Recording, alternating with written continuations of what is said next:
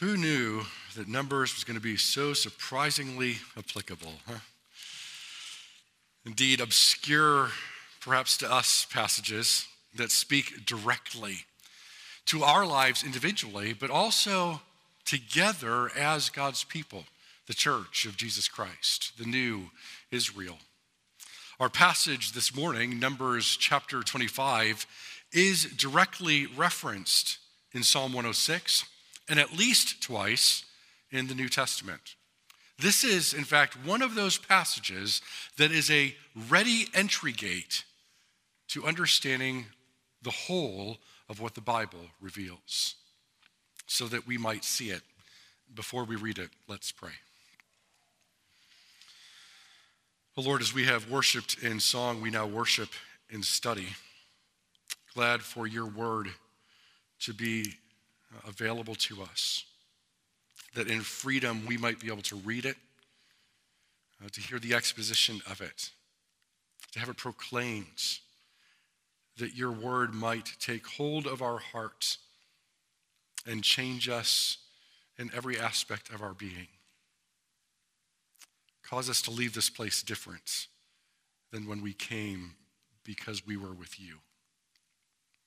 Send your Holy Spirit to bear witness to the reading and preaching of your word, and help us then to pray also for the pastor, the preacher, who is not worthy, but by your grace he is able. And so it is through Jesus Christ that we pray. Amen. Well, from the mountain heights above to the valley depths below, the past couple chapters recount the Lord causing Balaam to bless Israel from the mountain cliffs of Peor above. And now the camera sort of pans down to the valley of Peor below, where Israel was encamped, about to cross the Jordan into the promised land. The Lord has shown great faithfulness and determination to bless Israel. It's possible that Israel was unaware of any of this going on with God and Balaam, but more likely they were very aware of the blessing that was being spoken over them. How would they respond down in the valley? Listen to God's word from Numbers 25. While Israel was staying in Shittim, the men began to indulge in sexual immorality with Moabite women, who invited them to the sacrifices to their gods. The people ate and bowed down before these gods. So Israel joined in worshiping the Baal of Peor, and the Lord's anger burned against them. The Lord said to Moses, "Take all the leaders of these people, kill them and expose them in broad daylight before the Lord, so that the Lord's fierce anger may turn away from Israel." So Moses said to Israel's judges, "Each of you must put to death those of your men who have joined in worshiping the Baal of Peor." Then an Israelite man brought to his family a Midianite woman right before the eyes of Moses and the whole assembly of Israel, while they were weeping at the entrance to the tent of meeting. When Phinehas, son of Eleazar, the son of Aaron, the priest, saw this, he left the assembly, took a spear in his hand, and followed the Israelite into his tent. He drove the spear through both of them, through the Israelite and into the woman's body. Then the plague against the Israelites was stopped, but those who died in the plague numbered 24,000. The Lord said to Moses, "Phinehas, son of Eleazar, the son of Aaron, the priest, has turned my anger away from the Israelites, for he was as zealous as I am for my honor among them, so that in my zeal I did not put an end to them. Therefore tell him I am making my covenant of peace with him. He and his descendants will have a covenant of a lasting priesthood, because he was zealous for the honor of his God and made atonement for the Israelites." The name of the Israelite who was killed with the Midianite woman was Zimri, son of Salu, the leader of a Simeonite family. And the name of the Midianite woman who was put to death was Cosbi, daughter of Zur, a tribal chief of a Midianite family. The Lord said to Moses, "Treat the Midianites as enemies and kill them, because they treated you as enemies when they deceived you in the affair of Peor and their sister Cosbi, the daughter of a Midianite leader, the woman who was killed when the plague came as a result of Peor. We see in this passage a shocking betrayal. The irony of the event is shocking. Over the past 2 chapters, Balaam has visited the sacred sites of the Baal of Peor on the mountain overlooks, but was unable to change the Lord's blessing on his people to a curse. And then in the Peor Valley, Israel abandons the Lord, renouncing his blessing and exposing themselves to judgment. It's a similar feel to what happened way back at Mount Sinai. As Moses is up on the mountaintop experience of being in God's presence and receiving the law, the covenant at Sinai, what were the people doing down at the foot of the mountain? Fashioning a golden calf, abandoning the Lord, abandoning his blessings, and exposing themselves to judgment. At the exact same time, the Lord is determining to bless them. So we see this shocking betrayal. And again, verses 1-3 of our passage tell us that the men of Israel began to indulge in sexual immorality with Moabite women who invited them to the sacrifices to their gods. The problem isn't just the sexual immorality, but its connection to idolatry. To be sure, idolatry can lead to sexual immorality, and sexual immorality can lead to idolatry.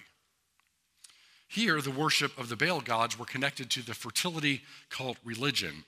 The idea was that in order to encourage the gods to make your fields fertile for the harvest, you engaged in sexual fertile activity, an easy connection, and certainly makes for an attractive religion. Verse 3 summarizes the atrocity of the sin. So Israel joined in worshiping the Baal of Peor, and the Lord's anger burned against them. The NIV translates that a little softly. The more literal translation says that they yoked themselves to Peor. And so the Lord's anger burned against them.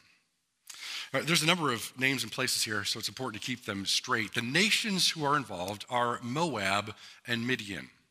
Back in chapter 22, we see that Moab and Midian are in league together against Israel.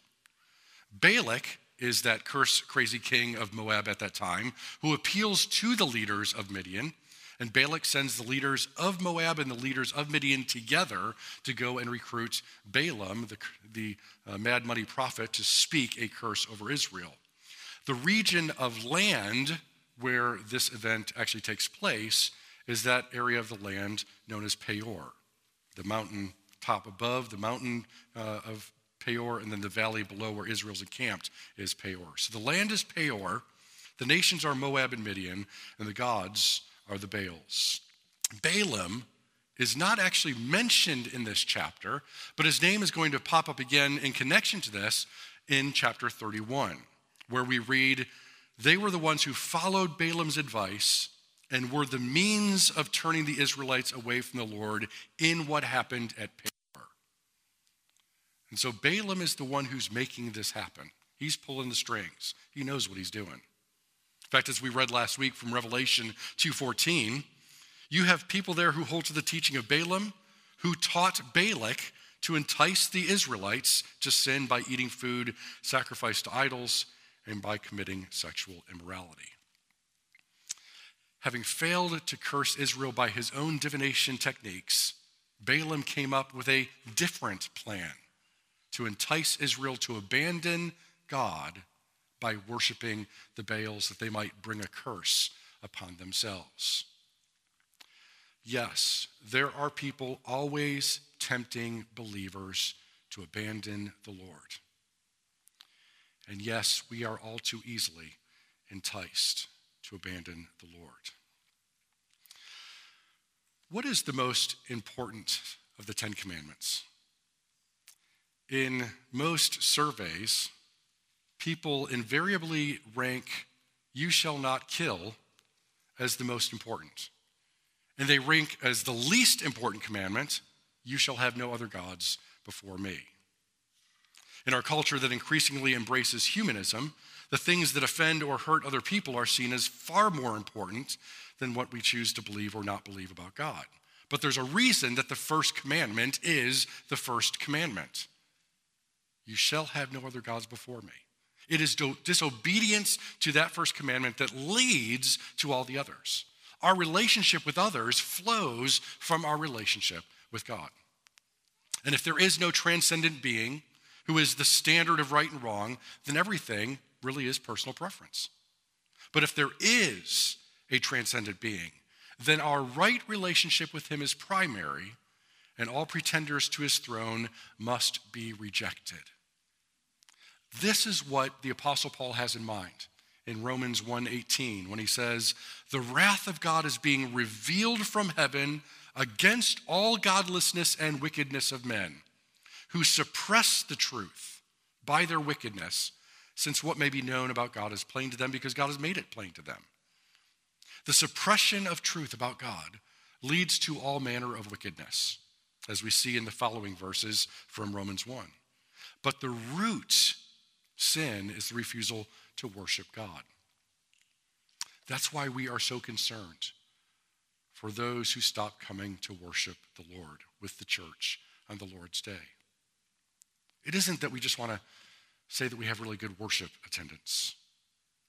It isn't that we think worship is good works that merit us favor. It is the fact that refusal to worship God opens us to worship other gods and to engage in all manners of wickedness.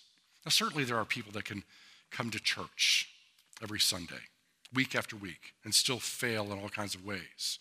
There's also a difference between coming to church and coming to worship.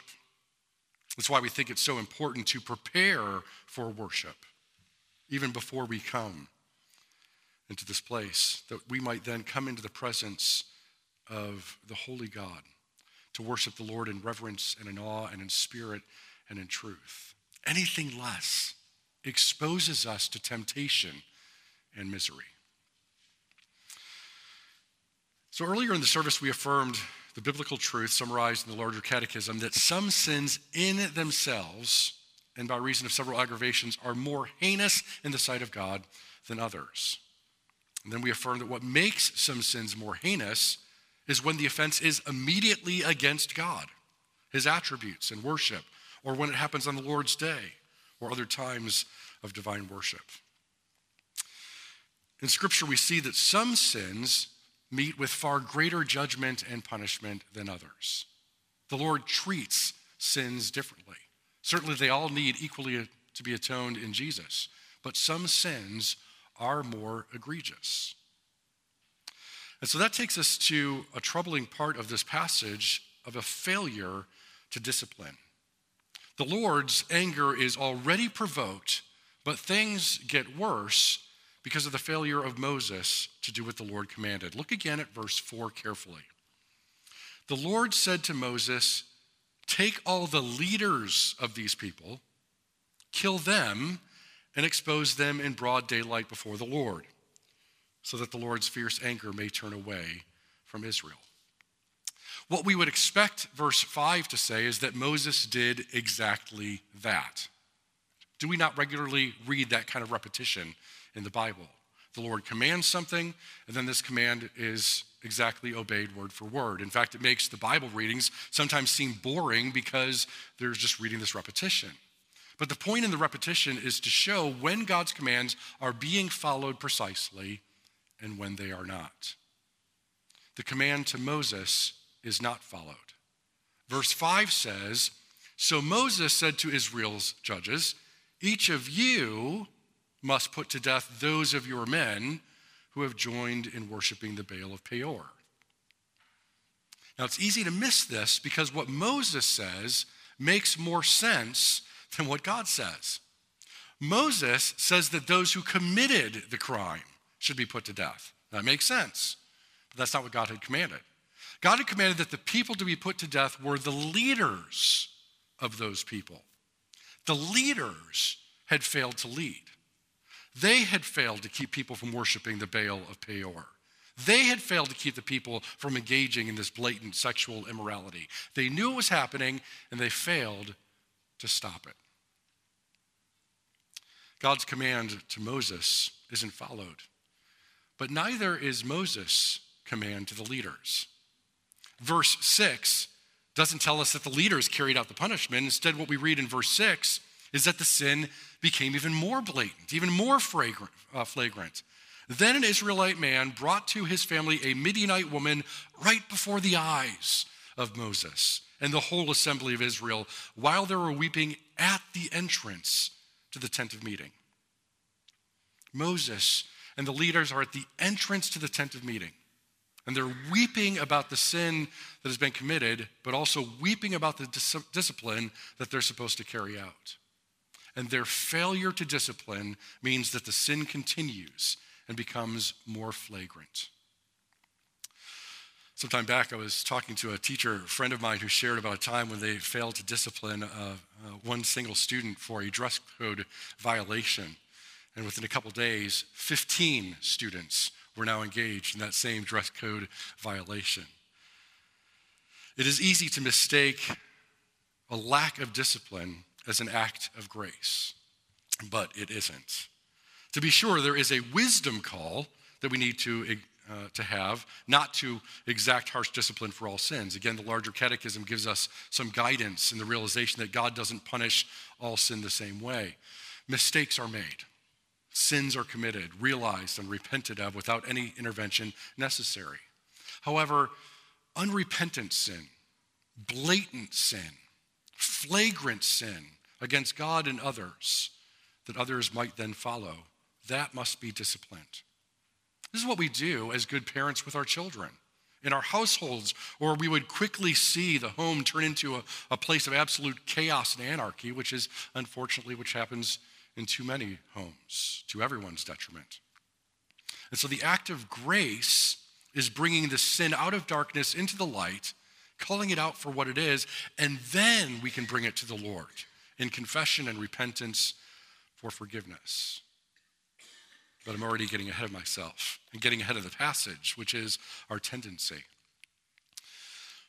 Burke Parsons of Ligonier Ministries tweeted this past week, "If you don't believe in God's wrath, you can never really understand God's love."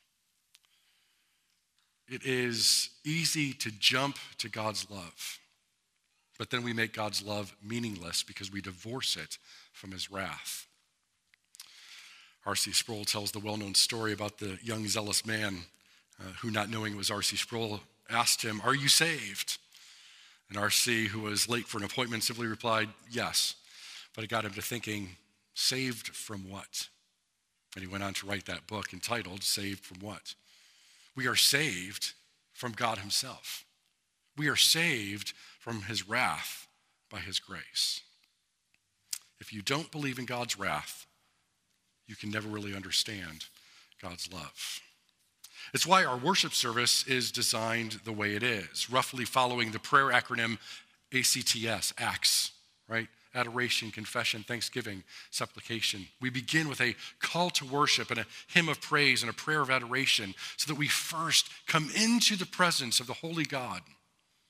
If we do not, the rest of the worship is hindered. It's also why in our prayer life often becomes more shallow, where we're tempted to go right to prayers of supplication. Dear God, here's some stuff that I want, amen.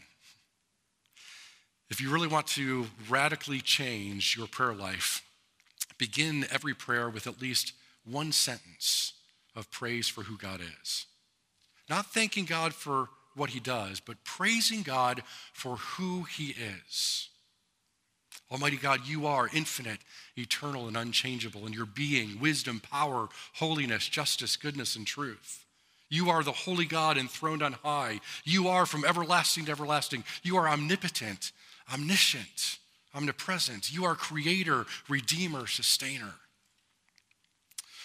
Search the scriptures. The Psalms are a good place to start for words and phrases and images of who God is.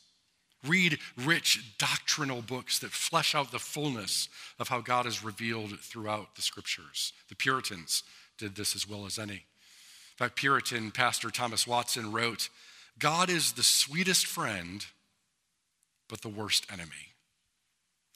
He knew this because he had spent time in the presence of God in his fullness. When we come into the presence of the Holy God, we become aware of our own sinfulness. And that's why our worship service then moves from this time of adoration to a time of confession. This morning we did a responsive confession of Psalm 106 that traces through so many failures of God's people in the wilderness. As we've been reading in this book of Numbers, the responsive reading of Psalm 106 actually omitted verses 28 through 31, which directly address what we're reading about this morning. Those verses say this: "Then they yoked themselves to the Baal of Peor, ate sacrifices offered to the dead. They provoked the Lord to anger with their deeds, and a plague broke out among them. Then Phinehas stood up and intervened, and the plague was stayed, and that was counted to him as righteousness from generation to generation forever." Right there in Psalm 106. Our confession of sin is always followed by an assurance of pardon in the gospel. But this, of course, necessitates a right understanding of the gospel in its fullness. The gospel is not simply, Jesus died for you. It starts with God. God, sin, and Christ response. That God created us to glorify and enjoy him. God created all things perfectly and created us to glorify and enjoy him. But it was our fall into sin that corrupted that good creation and put us to a state of sin and misery. But God in his goodness did not leave us in that state of sin and misery, but he was pleased to send his own son, Jesus Christ, who lived the perfect life that we failed to live. And by his death and resurrection, those who put their trust in him are indeed saved.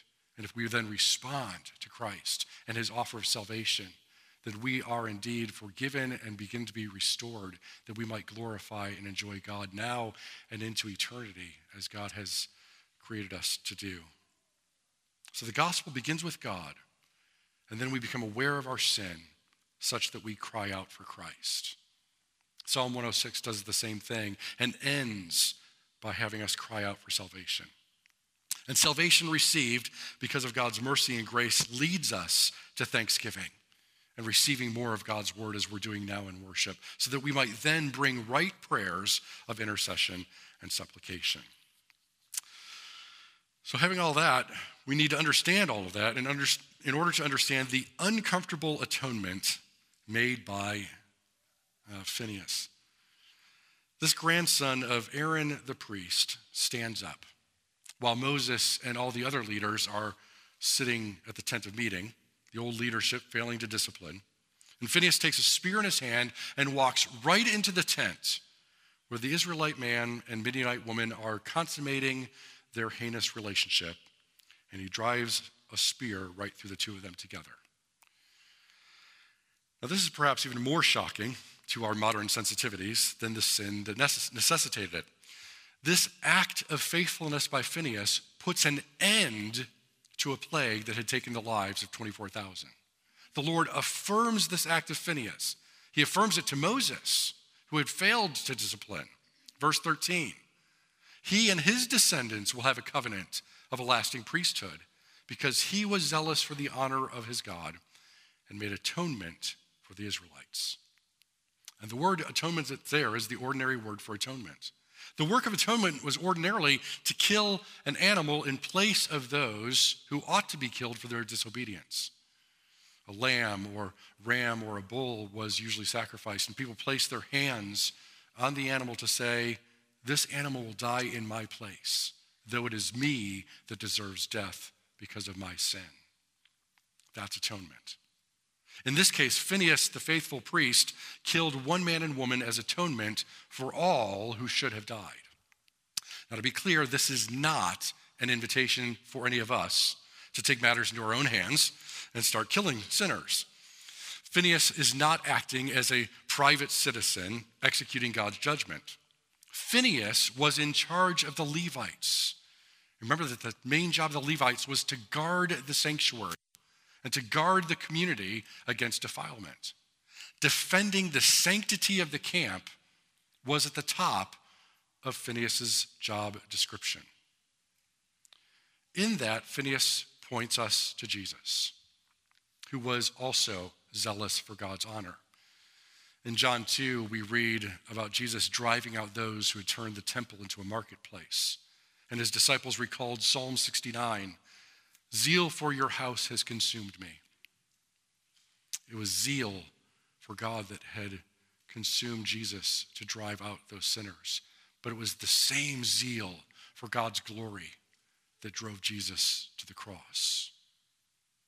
There, instead of taking a spear to pierce guilty sinners deserving death, God pierced his own innocent son in our place. Through his death, Jesus made atonement for all his people. And so in Numbers 25, Israel showed Peor judgment.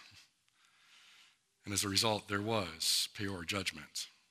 We continue to show poor judgment today. The ultimate result was for the ultimate judgment to take place at the cross of Christ. God's wrath fully poured out on Jesus for our sake.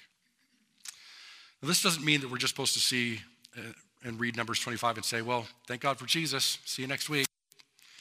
Earlier in the service, we read from 1 Corinthians 10, which says, "Now these things occurred as examples to keep us from setting our hearts on evil things as they did. Do not be idolaters as some of them were. We should not commit sexual immorality as some of them did, and in one day 23,000 of them died." And these things happened to them as examples and were written down as warnings for us, on whom the fulfillment of the ages has come. Numbers 25 warns us about the danger of idolatry, the danger of sexual immorality. Numbers 25 warns us about the danger of refusing to worship the Lord. Numbers 25 warns us of the danger of sin. In the words of Romans 6:23, the wages of sin is death, but the gift of God is eternal life in Christ Jesus our Lord. Numbers 25 warns us not to jump over the truth, the wages of sin is death, to go immediately to the gift of God as eternal life in Christ Jesus.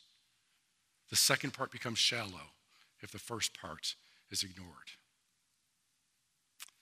Be warned that you may worship the triune God in his majesty and in his mercy.